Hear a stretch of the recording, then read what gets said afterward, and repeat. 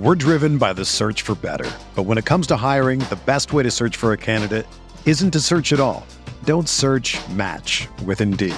Indeed is your matching and hiring platform with over 350 million global monthly visitors, according to Indeed data, and a matching engine that helps you find quality candidates fast. Ditch the busy work. Use Indeed for scheduling, screening, and messaging so you can connect with candidates faster. Leveraging over 140 million qualifications and preferences every day, Indeed's matching engine is constantly learning from your preferences, so the more you use Indeed, the better it gets. Join more than 3.5 million businesses worldwide that use Indeed to hire great talent fast. And listeners of this show will get a $75 sponsored job credit to get your jobs more visibility at Indeed.com/Blue Wire. Just go to Indeed.com/Blue Wire right now and support our show by saying that you heard about Indeed on this podcast. That's Indeed.com/Blue Wire. Terms and conditions apply. Need to hire? You need Indeed. KC Laboratory, sponsored by Emprise Bank. It's the KC Laboratory presented by Emprise Bank. Emprise debit cards are contactless, secure, and faster than ever. So fast, they're giving the cheetah a run for his money. Emprise Bank, member FDIC. So appreciative of them and appreciative of my dear pals here that I get to talk to. First, find them on Twitter at Chief in Carolina, Maddie Lane. Happy game preview episode, my friend. Thank you. I'm very excited. I've never been more excited to do a game preview on a Wednesday night to get the bad taste of this Baltimore Ravens game out of my mouth. We can move on to the next. So this kind of new schedule that we have this year is working out pretty well this week. We're getting the game preview. We've turned the page early. But anybody watching on YouTube and all of you listening, as you're about to find out, we are not joined by the big institution himself. Oh, no. He's not here. He's a little busy tonight. So we called up the ringer. We called up the sixth man off the bench. We got the secret weapon, Tucker Franklin. Find him on Twitter at Tucker D. Franklin. Pal, how are you doing this evening? Hey, Maddie, I'm doing great. It is a good little schedule. We get the nice little palate cleanser on Wednesday night. It's always good to turn the page. And, I've got some big shoes to fill. Some might say I've got a big institution to fill. So I'm looking forward to tonight's podcast and talking about these Los Angeles football Chargers. Tuck, you nailed the joke, buddy. Thank you.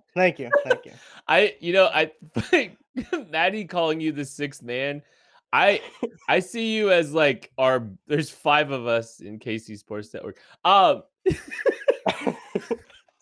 also I picture you as like the Bill Murray in Space Jam. You're our Bill Murray in Space Jam. I think that's a solid comp. I think it's perfect, really. And you've apparently got a legit golf game. So I'm sorry. Where's this going? Craig's not here and we are way off the rails. He's going to have notes for us after this. All right, let's talk about the offensive side of the football as they play the Los Angeles Chargers. And Maddie spent a lot of time today breaking down Brandon Staley's defense. It's a defense that we're going to have to get used to seeing here in Los Angeles, Maddie. So normally for these game previews, we kind of go with three big storylines that we think are going to be keys to the game. And kind of this week, one of those is literally just going to spend talking about what Brandon Staley's defense is, because it is something that the Chiefs are going to see 2 times per year at minimum going forward. It derives from Vic Fangio's defensive coordinating tree. So it's very similar. It's just been altered quite a bit to have a little bit more college friendliness. It was kind of designed and manufactured at the college ranks. So it handles RPOs and the spread game a little bit differently than Vic Fangio did, but a lot of the principles kind of go across. So there's 4 games within the division every year that are going to have the same general concept. What is that? To make it as simple as possible, it's going to be a 2-high defensive look. So both safeties are going to be playing deep at the snap. Oftentimes, one of them will roll down and partake in part of the run fits. Occasionally, it will be a slot or nickel corner that will do that instead of a safety. But the whole goal is to give teams favorable-looking run looks on the defensive end. They're trying to force teams into running or throwing short passes. They don't want to give up big explosive plays over the top. So they're going to play a lot of match quarters. They're going to have a lot of 2-high coverage looks. They will spin down and play plenty of cover 3, but they don't want you to know that pre-snap. So they're trying to force everything underneath. And you can think back to some of these Denver Bronco games against Vic Fangio and where Patrick Mahomes has kind of had a little bit of difficulty. They haven't been able to find a ton of deep shots downfield. The Broncos have been able to generate some pressure, not really through blitzing him or winning one-on-one matchups, but manipulating the protection calls. And that's kind of one of the staples in terms of pass rush, with the alignment of using a tight front, using 3 down linemen and a stand-up or 2 edge defender. You kind of control the pass protection rules that the offense has to use. So you get a lot of free rushers. You get a lot of just not great matchups or angles for your offensive line. These are kind of just the principles that Brandon Staley relies upon with his defense. And I think it's going to be interesting to see just how the Chiefs go about attacking them, because there's a lot to it. There's a lot of moving parts. There's a lot of hybrid aspects to it. But the general goal is Brandon Staley's not giving up deep passes. He's going to force you into running the ball in what looks like good looks, and they will challenge you to pick up 4 yards all the way down the field, play after play. Yeah, what I really liked about this Chargers hire, Brandon Staley is a guy who I think I described pre-podcast as a pretty liberal defensive coach. Very liberal. It was an interesting choice of words. He's just new age in his terms of defense. And usually when I'm the team I'm looking for is looking for a head coach, I would rather them go after an offensive mind, right? I want them, because that's kind of the way the game has shifted to more of an offensive mindset. But I thought Brandon Staley was a pretty solid fit for this Chargers team, and the identity that they had of him being able to, as you mentioned, Maddie, limit the big plays, and the personnel that they have on there. Asante Samuel on that defense is good. The Bosa's a stud. I mean, they've got guys and they fit well with that scheme. They've done a really good job. And that's what I really like about Brandon Staley, is that he kind of leans into the analytics. I don't want to say like leans into it, but he likes them and he uses them in his game, and he tries to use them to, bring in what coverages to run and everything like that. So he's a little bit new age in that term. And that's why this hire like really scared me almost when it happened. It's like, man, that's a good choice for this Chargers team, who's been kind of snake bitten a lot these last few years. I liked Anthony Lynn, but couldn't get the job done. Other Chargers coaches just couldn't get the job done against the Chiefs. But you look at Brandon Staley, you're like, this guy, could be a pretty tough matchup for Mahomes, Reed, and company. Well, and Brandon Staley had some really good talent with the Rams. Right. So he had Aaron Donald, he had Jalen Ramsey, he had some dudes. But I think what needs to, kind of be brought to light is the cupboard's not bare on defense for the Chargers, because Joey Bosa is one of the better edge rushers in the National Football League. Derwin James is a special talent. There are talented players on that defense. And so, he's still got some really quality elite players to build around and put in situations to succeed. And there's a lot of adaptability and a willingness to kind of make that possible. I think Brandon Staley is going to play the strengths of his team, but I do think what Matty kind of said is like eliminating explosive plays is really important. Duh. But this team is one of the most, they're facing one of the most explosive offenses. No, not one of. They're facing the most explosive offense in football and one of the most dangerous offense in the history of the National Football League. And so, it'll be fascinating to see. The Chargers' old regime had some success eliminating some of the explosive plays of the Chiefs in the past too. Maybe it's the same old song and dance with a different, a different leadership. And Brandon Staley could be a guy that could help do that. Like Matty said, the Fangio tree. Okay. So yeah, all right. We're talking here about explosive plays, and now we're going to talk about the run game, because the run game, I know Matty brought this up in some of the discussions this last, couple days. Against the Ravens, Clyde Edwards-Helaire had 2 runs of 7 yards or more early in the game, and then really didn't get going much after that. And I mean, you got to have some questions about if the Chiefs are going to be able to run the football against the Chargers now. Absolutely. And I think this is a good place to start. I said this is going to be a little bit about Brandon Staley's defense. So we got to talk kind of how the Chargers play the run. They are going to give you a lighter box. They're going to be out-gapped when you look at the box count. There is going to be a running lane that is going to be unaccounted for by the players in the box. It's either going to be filled by a safety or a nickel corner, but they also, on the defensive line, they're going to play 1.5 gaps. So every defensive lineman and linebacker is going to have a primary gap, but they're also going to have a secondary gap. So they're not really trying to penetrate into the backfield like the Ravens were. Instead, they're trying to show their body. They're trying to show their numbers in their primary gap, keep offensive linemen at bay using their hands so they can play back into their secondary gap if necessary. So what that means is you probably won't get as many negative or 0-yard runs that the Chiefs had against the Ravens, who are a very aggressive front. They are playing to penetrate. They are playing a single gap and getting upfield. But what you will get is just a lot. You're not going to get many explosive plays, and the Chiefs running game already isn't producing those. So I think this will be an interesting game to see how that plays out. It's kind of the Chiefs are going to walk right into what the Chargers want you to do in terms of how they play the ball or play it out when they do run. The next trick is the Chargers, they're going to give you looks on RPOs or with box counts, however you want to look at it, that say, hey, please run the ball. That's exactly what they want. So if the Chiefs do decide to do that and choose to run the ball when they should, are they going to have success? The Cowboys are coming off of a game where they had over 6 yards per carry against the Chargers. Can the Chiefs come anywhere close to matching that? Or are they going to be down closer to 4 yards or 3 yards like they kind of have been throughout the season? I think if you want to maintain a balanced attack, you're going to have some rushing success against this team that's going to give it to you. Another interesting aspect too that I think is how much of the running back arsenal will Andy Reid use? Will he mix in Darrell Williams a little bit more? Will he mix in Jet McKinnon? We saw Jet McKinnon last week, and it seems like all he did was split out wide. Will he now get some carries in this with a short box, a small box against this Chargers team? Could they use these different running backs, keep legs fresh, especially when it comes to what the Chargers want them to do? Keep Clyde Edwards-Helaire kind of rested up and maybe it seems like we say this every week. Maybe use him in the pass game a little bit more. It seems like we're, feeding a fed horse at this point when we keep talking about that. But I just hope that we get a little bit more Darrell Williams. I'm a big Darrell Williams fan. I like the barrel. He got it in the end zone last week. Maybe we could see him get a little bit more carries here, kind of mix up and diversify the looks that they send against this Chargers team, because all three of those running backs are different runners, different types, different style of backs, and it would be interesting to see how much Andy Reid really mixes it up with those guys back there personnel wise.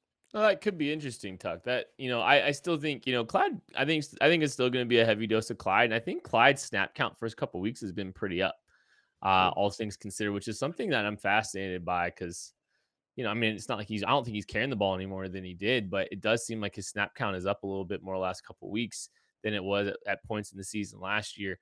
I wouldn't mind seeing a little Jet McKinnon though. I like that idea, throwing a little bit more Jet in there because, there's that little pitch play that they tried to run, faking a toss and then trying to pitch it back out to Clyde, and Clyde couldn't get the corner. That was disappointing because like that burst and didn't look like Clyde thought he could either. Watched him kind of approaching that line of scrimmage. So, maybe throwing a little Jet McKinnon in the mix there to kind of add a little bit more speed to that group could be a nice little change of pace there. I don't know about Darrell. I don't know with Darrell. We'll see. I like him. It's just like I think we know what he is, and like he's pretty north south though, and Clyde hasn't been north south as much as he should be either. Because Clyde's been like he wants to go north, but he's just kind of waiting to see on some stuff. So, all right. So, okay. Well, hold on. One thing with the run game, I just want to. It's kind of been thinking about it while I watched back some of the Rams games or highlights.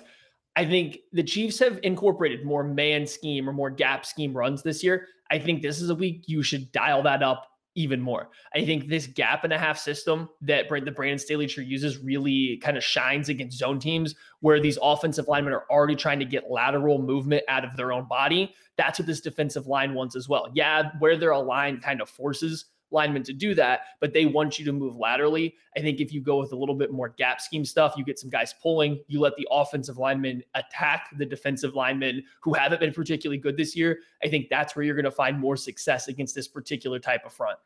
And one thing, it kind of felt like we didn't see as much gap last week. It kind of seemed like they were leaning a lot on that zone a little bit more, especially early. The early script seemed like it was a lot more of that zone, like the stuff we're kind of accustomed to. So I don't know if they're holding some stuff back or they just didn't like it as much this week, but it kind of felt like we saw a lot more of, kind of the traditional Andy offense, especially like with the run pass options they were running was all zone with like a slant flat screen concept here on the backside of it. I think it was zone every single time. So that'll be interesting.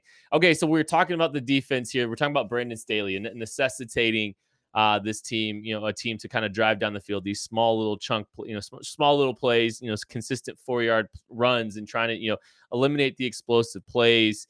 And, that can in some ways dictate how an offense operates, especially between the 20s. So are we going to see a more patient approach offensively? Are we going to see aggressive approach offensively from this team trying to force some explosive plays through there? How does this manifest itself this week against a Brandon Staley defense, Maddie? This is what the Chargers do. They want teams to play patient. They got beat up last year in the playoffs. The Rams did, pulling the Green Bay Packers, and Aaron Rodgers essentially said right after the game, hey, it was just a battle of attrition. Whoever caved first was the team that was going to lose, and it was the Rams defense. They tried to get aggressive on Rodgers. They finally hit the big play over the top after taking the 4-yard, after the 4-yard completion. And that's kind of what you have to do. I'm interested to see if the Chiefs can do that, though. We know the Chiefs. They're kind of the team that brought that college deep over route to the NFL, to where every team runs it multiple times every year.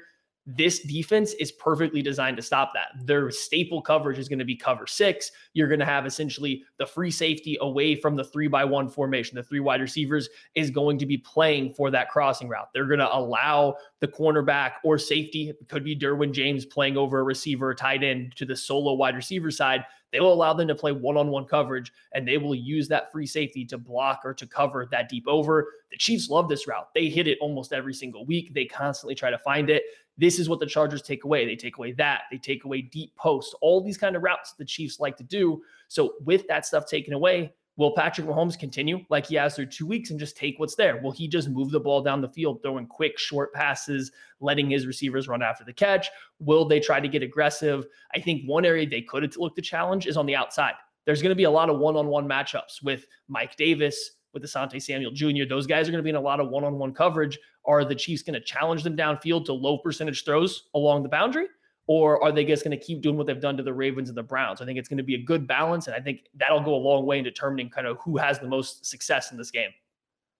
I think a strategy the Chiefs offense should employ is almost the same strategy that opposing teams use against Patrick Mahomes is uh, keep your defense off the field as long as you can. So just let Patrick cook for as long as he can on offense. So maybe overall this whole short route, see short underneath stuff and, game of attrition, like you said, Kent, will actually benefit the Chiefs, and they can help the defense stay off the field for a little bit and can help the Chiefs score more points, and eventually they're going to come up and stop that underneath stuff, right? And then over the top will open up.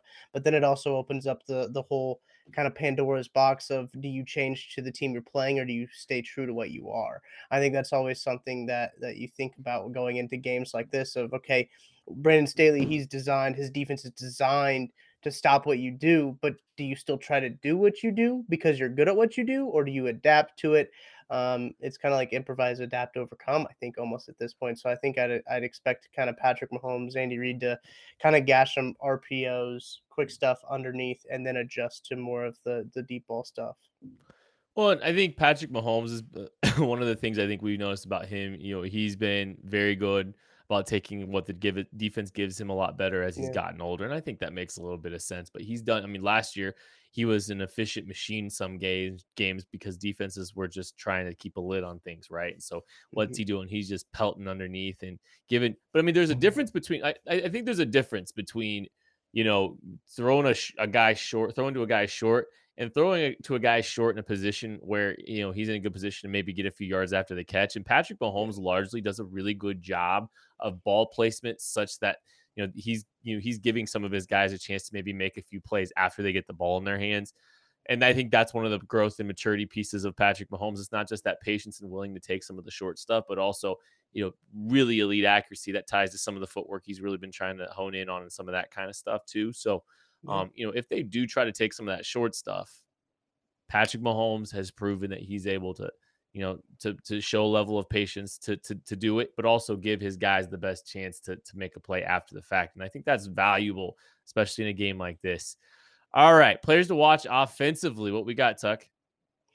I'm going with Clyde Edwards-Helaire. It's going to be interesting to see how he bounces back. This might be a little easy answer, but it's going to be interesting to see how he bounces back after that big fumble. I wonder if they had him carrying a football around the halls. Remember in high school, if you had a kid fumble, you're like, you got to carry this to the halls all the day. They're professionals, so that probably didn't happen. But it's going to be very interesting to see how he responds to fumbling. I think that was his first career fumble, right? So that's got to be a little jarring, I think. I think he'll bounce back, have a good game. He's going to be a good player to watch. What do you think, Maddie? I think that's a good one. I'm going to go with Tyreek Hill. We talked about after the game against the Browns how he had the quietest near 200-yard receiving game that I think anybody can remember.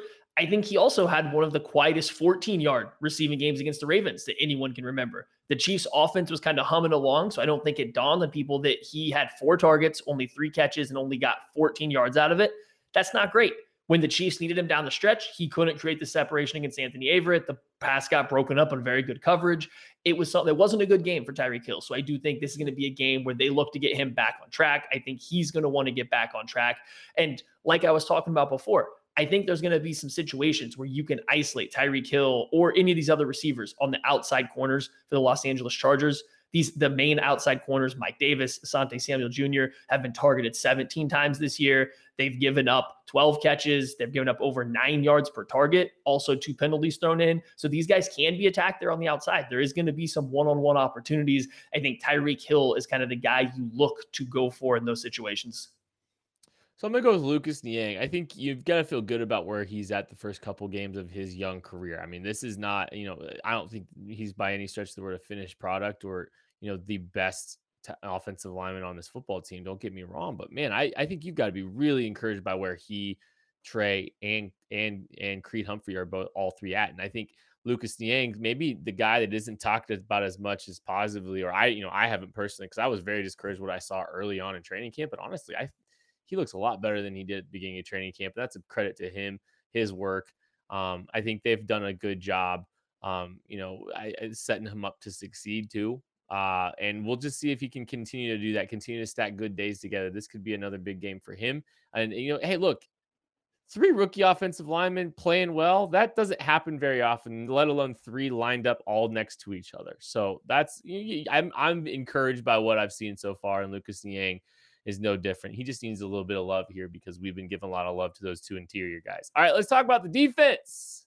And here's the truth of the matter, guys. Craig couldn't make it because he did not want to talk about the defense. He is disgusted by the defense. True. Facts. And that's why he's not here. He boycotted.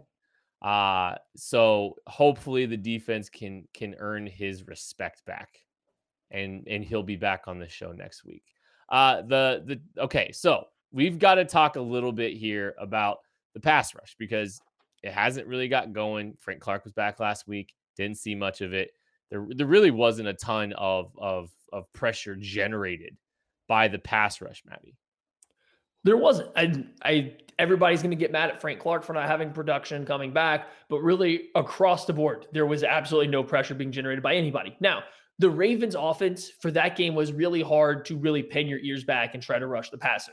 They weren't giving the Chiefs the opportunity to just play the pass. The few times that it did happen, it seemed like a lot of times the Ravens were sending some extra help at the defensive ends. Then the Chiefs were responding by sending twists or stunts and blitzes after them. So there wasn't a lot of opportunity. But even when there was, you can go through 2 games now. It's not been great.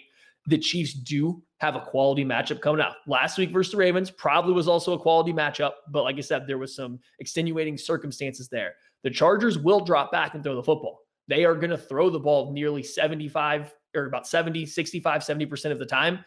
You're going to have Storm Norton starting at right tackle. He gave up 9 pressures to the Dallas Cowboys. The primary player he saw across from him, rookie linebacker Micah Parsons, was playing edge, was playing defensive end for the Cowboys. He was racking up pressures on Storm Norton. Everybody they lined up over there was. Really, the entire right side of that Chargers offensive line has been pretty susceptible all season long to giving up pressures, giving up sacks. Rashawn Slater, rookie left tackle, been excellent this year, but he's still a rookie. You would think that some veterans could get to him once or twice, with just simple veteran tricks of the trade.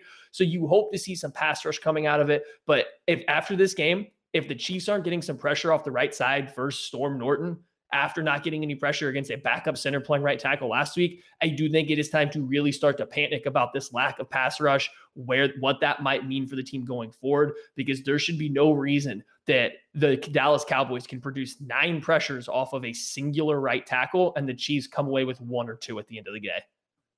I think that's one of the storylines too that's kind of been almost hammered into the ground and hammered to death. Once again, feed a fed horse. I really stumbled through that one. But anyway, I think that the Chiefs have a lot of talent and it's not producing, and they're paying a lot of money at the defensive line. Everyone's talking about that. It's not we get that. We talked about it last year too, right? I mean, this is the same thing going on. So eventually you have to say, okay, let's make some money here. Let's get an ROI. And you know what else is a good ROI? Macadoodles. Macadoodles is a great return on investment. And listen, I'm no Craig Stout, but I'm Tucker well. Franklin, so I get to talk to you about Macadoodles. You know how many comments we get about, is that logo about Craig Stout? Is that Craig Stout in the Macadoodles logo? He No, showed but up. it should be. He did. He's there, right there. So make sure you guys go check out Macadoodles for the best selection in wine, liquor, beer. They're not Craig Stout, but they're damn close to Craig Stout when it comes to picking out selections for you in terms of your taste, what you like. Phenomenal customer service. And you know what? People are always going to need some liquor, especially after a game like we saw on Sunday against the Chiefs, against Chiefs and Ravens. People are going to need it, and it's going to be a really great return on investment for you to invest in Macadoodles. So if you're interested in bringing one to Kansas City or wherever you are, give Roger an email at info@macadoodles.com. I thought you were about to say info@roger.com, which would have I even almost been said better. it. I almost said it, but I didn't. Tucker, you did fantastic, buddy. Thank you. Yeah, Craig no, better off look the out. cuff. Like if this defense is going to keep up and he's going to keep boycotting the show, like I think we have our ringer. I was so surprised by it. Like you just the transition was perfect. Listen, I didn't know where I was going with it, but we did it, folks. We did. That was good. That was really, really good, buddy. That was Thank you nailed it. And I think because it wasn't coming from Craig, it surprised people. It surprised me. One guy, I'm actually, you know what? I might have made him my player to watch, but I'm not going to now.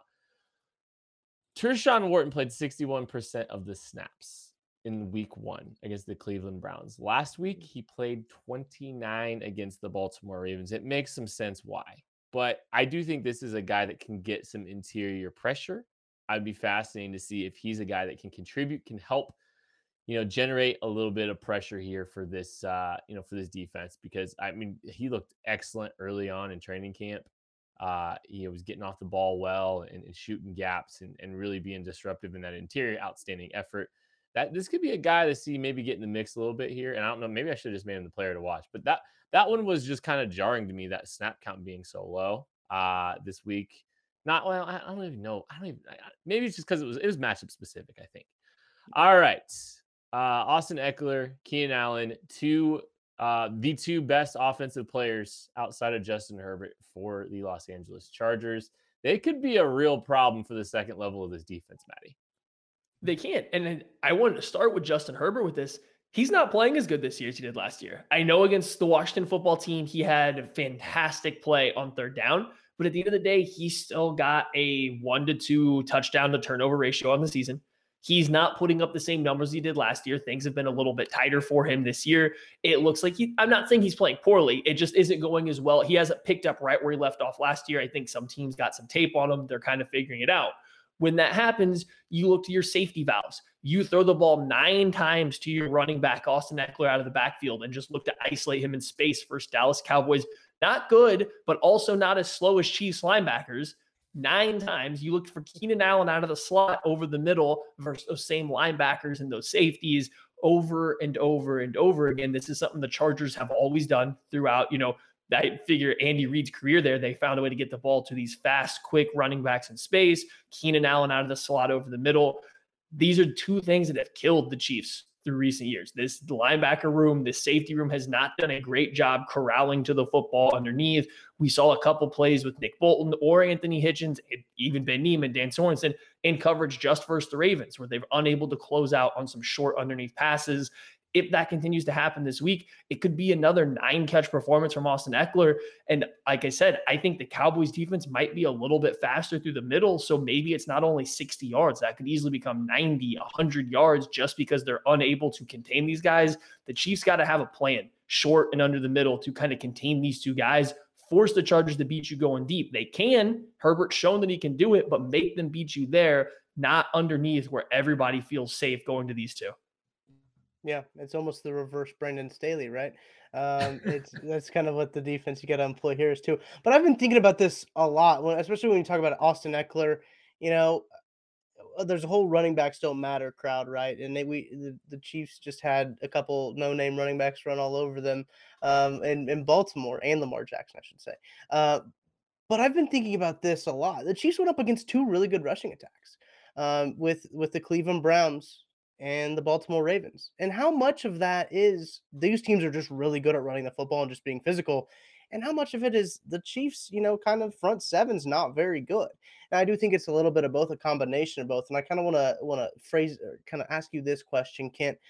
What do you think what's like the percentage makeup, or if there's one that's more than the other? Because I think almost the optimistic Chiefs fan in me is thinking, oh, they just played some really good teams. But I still know in the back of my head, this isn't the best front seven in the league. Yeah, but it wasn't the best front five they were going up against the Ravens too, and I think that is something Mm, that's worth monitoring there too. The talent up front was not anything to write home about. Now, as Maddie yeah. said, versatility in the run scheme and probably some unscouted looks there for at least from week 1 to week 2. There was some definite unscouted looks in the run game. So there's a little bit of all that. I think, you got to be concerned, I think, about some of the execution that you saw. And I think we spent a lot of time talking about the fits were really bad. The run fits really bad. People getting into their same gap, people getting out of their own gaps, all that kind of stuff. Like that stuff matters. The basics really matter. And so there's a little bit of layer of that. There's a little bit of, the talent that they're playing across the other side of the field. There's certainly factors involved. And I think what you're going to see is we need a larger sample size to find out if these are an aberration, if these are who this group is, if they can improve on it. There's a lot of layers to that. And Andy spent a lot of time talking about, fundamentals and some of the stuff, the basic stuff they need to clean up. Tackling. I think he brought up tackling. And that's something we need to talk about here is, not only tackling, but some of the basic stuff that, the basic execution maybe help kind of get this defense back on track if they just go try to do their job. And it starts, I think, with some tackling, but it can be other things too, Maddie. That execution at a basic level, how far can that get them, to this point? So I know Andy Reid really, and some of the Chiefs players have to really harped on tackling. And I'm not saying the Chiefs tackling has been good. It really hasn't been.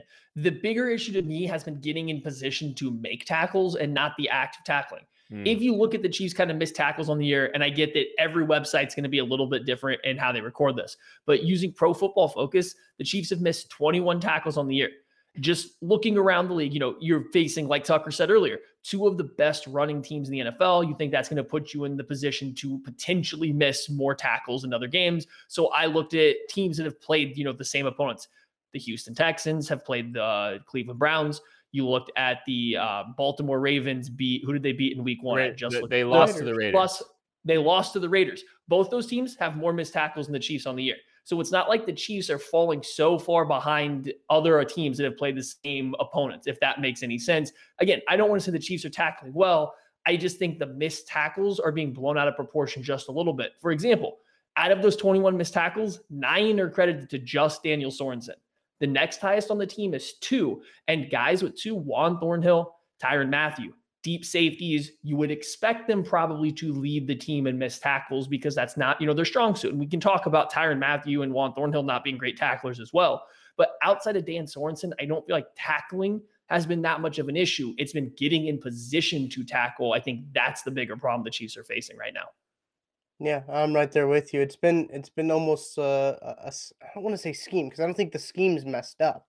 It's a certain je ne sais quoi about this defense when it comes to what to put your finger on. It's not good against the run. You but fancy, huh? It's a kind of it's multifaceted in what it is. And like you mentioned, Dan Sorensen is catching a lot of heat for missing 9 tackles. As he should. I mean, he's a defensive player. His job is to tackle the football. That's what it is. But you would like to see guys up front record more tackles. I think last year Dan Sorensen led the team in tackles, if I remember correctly. So that's not. You really don't want a safety leading your team in tackles. That means there's a lot of stuff getting behind. But I think you really want your linebackers to do so, and we need to see some linebackers make a little bit of moves in this game.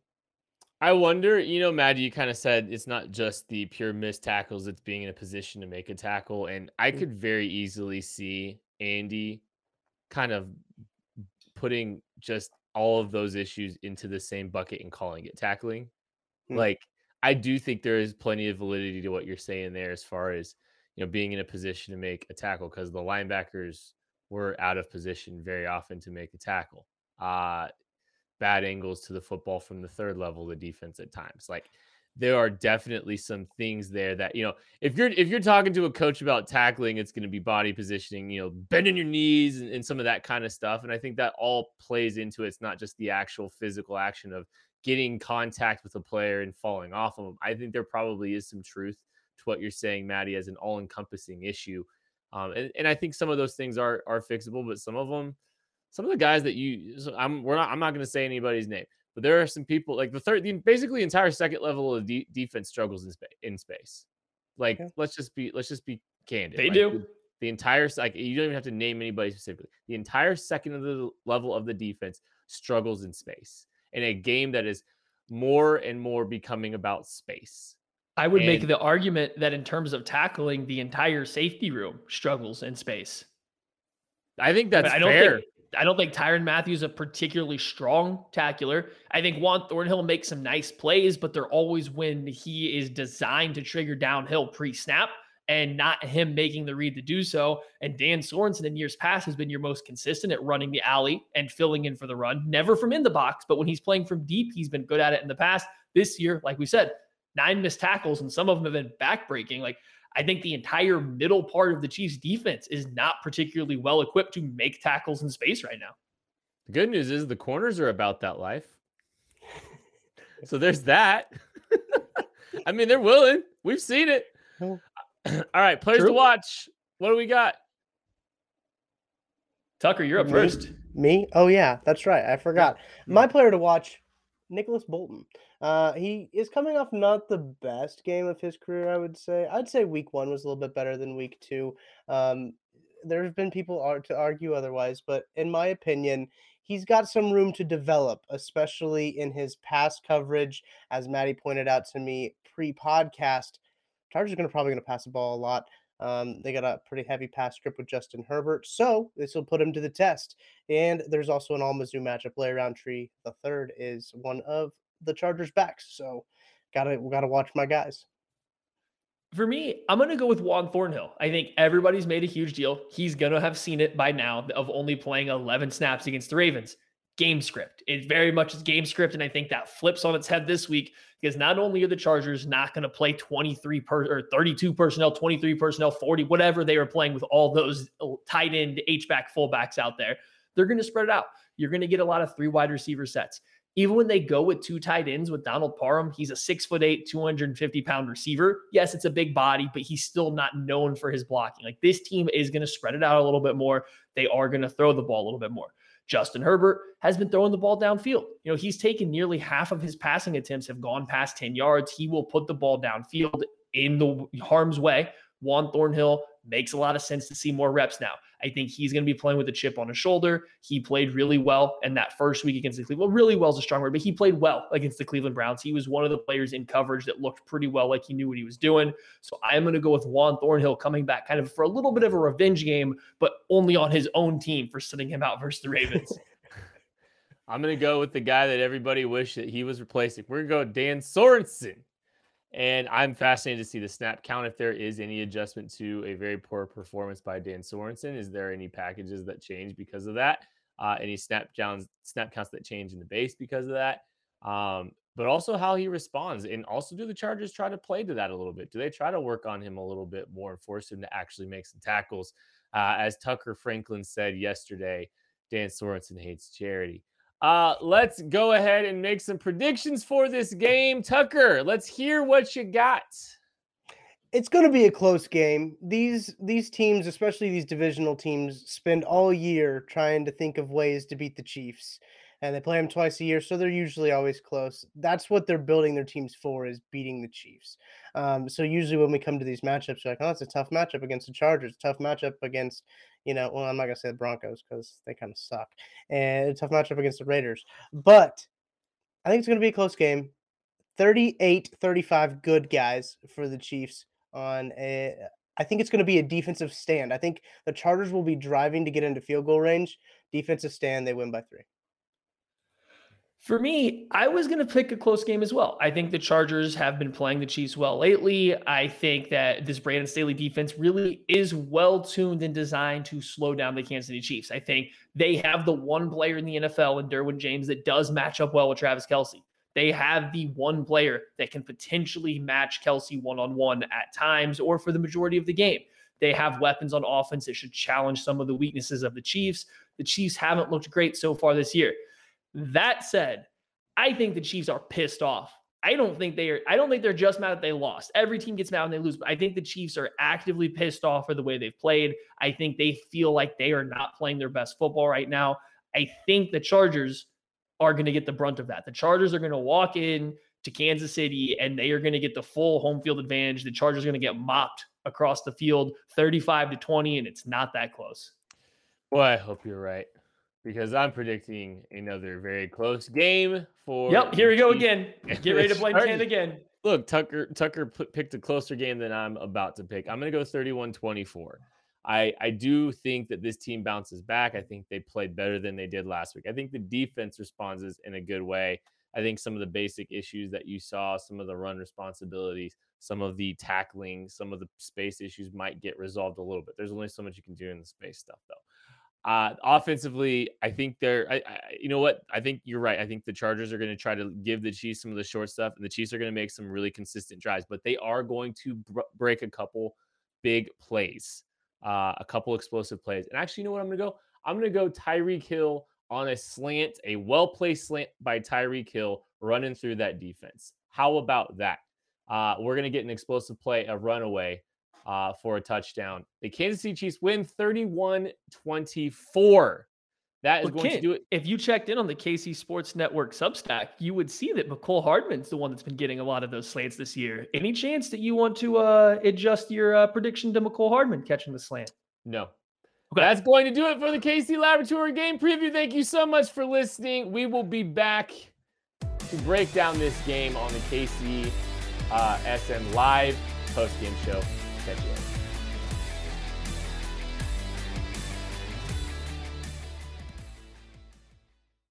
This is the story of the one. As head of maintenance at a concert hall, he knows the show must always go on. That's why he works behind the scenes, ensuring every light is working, the HVAC is humming, and his facility shines. With Grainger's supplies and solutions for every challenge he faces, plus 24/7 customer support, his venue never misses a beat. Call quickgrainger.com or just stop by. Grainger, for the ones who get it done.